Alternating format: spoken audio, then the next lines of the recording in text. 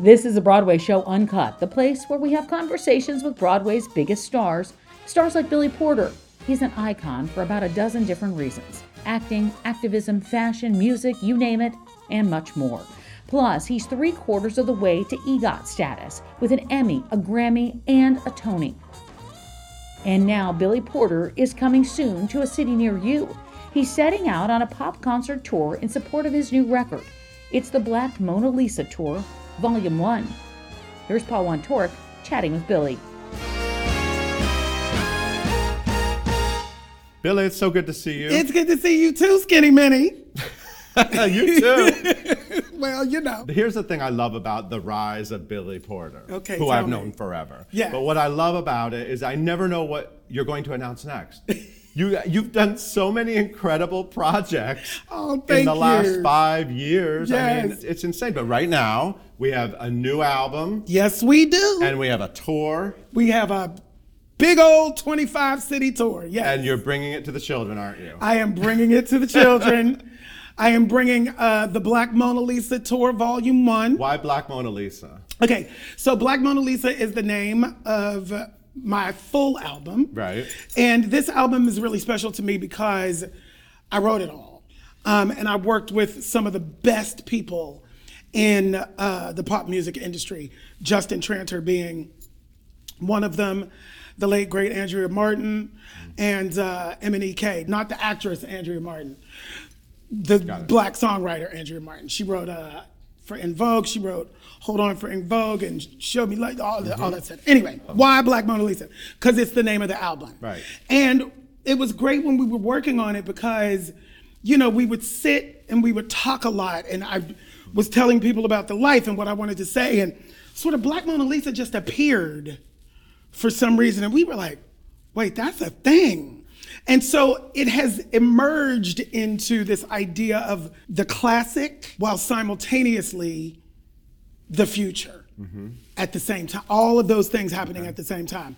I am classic and I am the future at the same time. So that's sort of what I'm trying to say with it. And your show, it sounds like you will be honoring the past and the future. Yes, it's going to be a retrospective of my life and career. What I find funny and ironic is for the first 25 years of my career, I was trying to convince people that I was a real serious actor. Right. And now, you know, I read comments like, oh, I didn't know Pray Tell could sing. Yeah, he can. You know, what's interesting about our world is that so often our minds can only receive one thing at a time.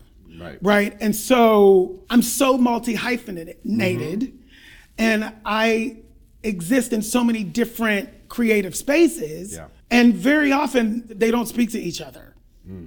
You know, and so what I find is that all of my audiences, you know, from film and television to the Broadway audience, to the recording audience, to the activism audience, to the fashion audience, they're all separate.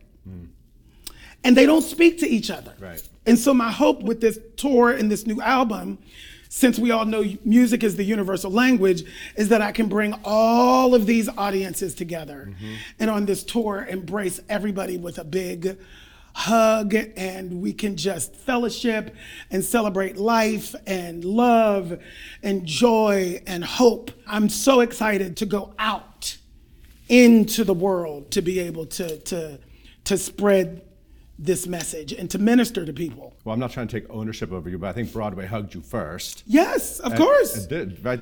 Listen. That happened during Kinky Boots, of course. So let's actually get this down. Absolutely. So Kinky Boots got you your T, your T and your G. My T and my G. Your T and your G. And then Pray Tell and Pose got you your E. My E. And the O is TBD. And the O is TBD. And the Walk of Fame, all of it got. How about that? It's the culmination, darling. But you directed films. Yes. You've directed musicals. Yes. You've written a book, a fantastic book, by the way. A play, a musical. You know, you've been doing. Yeah, I do it all. Do you feel like you have agency over your career? Does it feel different now? It feels very much to me like you're able to sort of pick what you want to do next, and you're able to really sort of do all the things. The short answer to that is yes. Absolutely. The longer answer is within reason. Sure. Every time I go into a new space, for instance, I started my new production company, Incognegro, it's called, Love by it. the way. And learning how to pitch a TV show, how to pitch a movie, Yeah. what those worlds are. Like, it's really different and really, like, it's almost brand new.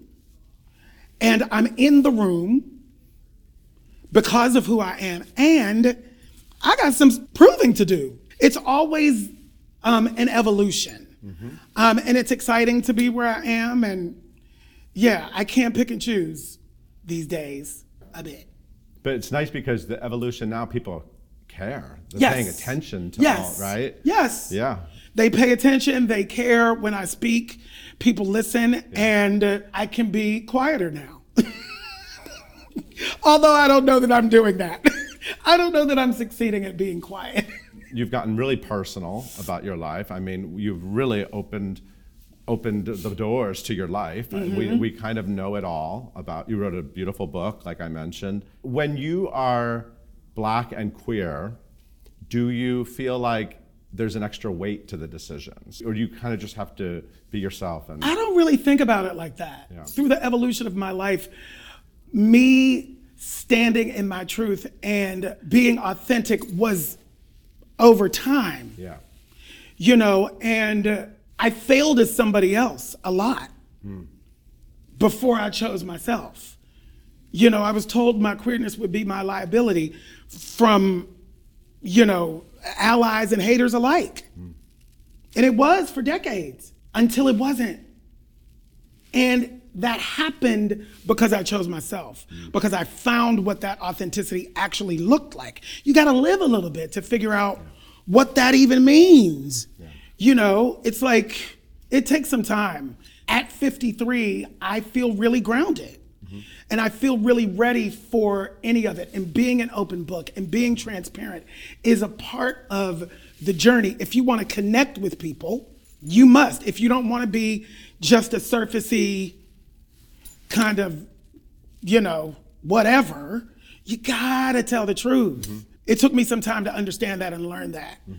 I just want to remind you that in your book you say that the original dream, just to remind you of the original dreams. I know that I feel like you've been dreaming a lot of dreams. Yes. Original dream was take Broadway by storm. Yes. We did that. Win a Tony. And then do a sitcom like Nell Carter got after she did a. So maybe give me a break reboot. And be the male Whitney Houston. Oh, and that. Because that was the music Well, part. of course, the music. So music as you thing. can see, as a child, I was already multi-hyphenated before I even knew what the Absolutely. word meant. Do you know when actually the most telling thing was what I learned when you were a kid doing theater? What did I do? They would double cast every role, Oh, yeah. except for whatever role you got. Yes, in Because middle school. there's not another Billy Porter. that was to the- me was so telling. That was the moment when I realized that I had power, that my art and my talent was my power, my gift was my power. You know, because up until that time, I was bullied incessantly every single day. And then in the 5th grade, I sang in the talent show, and the bullying stopped. You know, and it was like, oh, okay, there's some power in this, and I want to figure out how to use that for the rest of my life. Take me back to December 27th, 1990. That was the day you came to New York Yes. to do a Broadway show. You Yes. came to New York. I love the idea of Broadway being sort of your. It really was your passageway to a new life. Yes, yes. My childhood was very traumatic, and I was just trying to get out. Yeah. And I was at Carnegie Mellon, and I was trying to leave there early, and a couple of things had happened, and by the time I got to senior year, it was like the whole Saigon situation was going on, and I had auditioned, and I had several callbacks, and I booked the show. And at the final callback, I said, if I book this show, I will never ride a Greyhound bus again. And I booked the show, and I haven't been on a Greyhound bus since. And the December 27th was the day that I got on my last Greyhound bus, and I moved to New York to begin rehearsals for the original cast of Miss Saigon on January 11th, 1991. Now, I'm getting back on a bus for this Black Mona Lisa tour. Oh. Now, see, it's not a Greyhound bus. She a rock and roll bus. I didn't say I wouldn't get on any bus. Oh, it's a rock and roll bus. The bunk beds and the Did you get back to design lounge. it? Oh, no, I'm not there yet. Slow down. We're renting an already built bus. Wow. Okay. It's going to take me some time to build my own, but that's coming. I love that. So you are getting back on a bus, but I am getting on a bus. It's different. It's a little different. It's on my own terms. On your terms. No Greyhound with the smelly bathroom. Right. Where does Broadway fit? I know you're still a theater person. You will always be a Broadway person. Can you imagine yourself doing another Broadway show now? Absolutely. What kind of thing do you think would get your attention? First of all, it all needs to mean something. Mm-hmm. Whatever it is, it needs to mean something, and it needs to be putting the right kind of energy out into the world. It needs to be intentional. Yep. If it's a musical, it's a musical.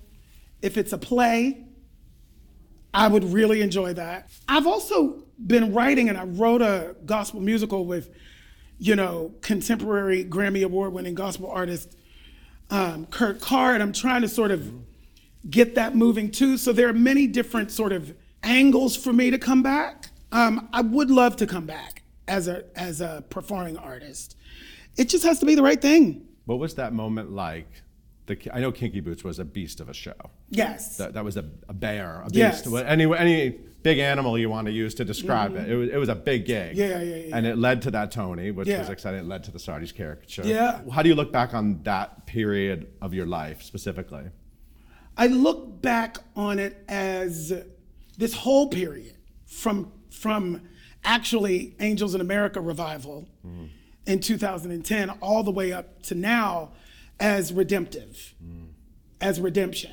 On paper, I wasn't supposed to be here like this. I wasn't supposed to be here.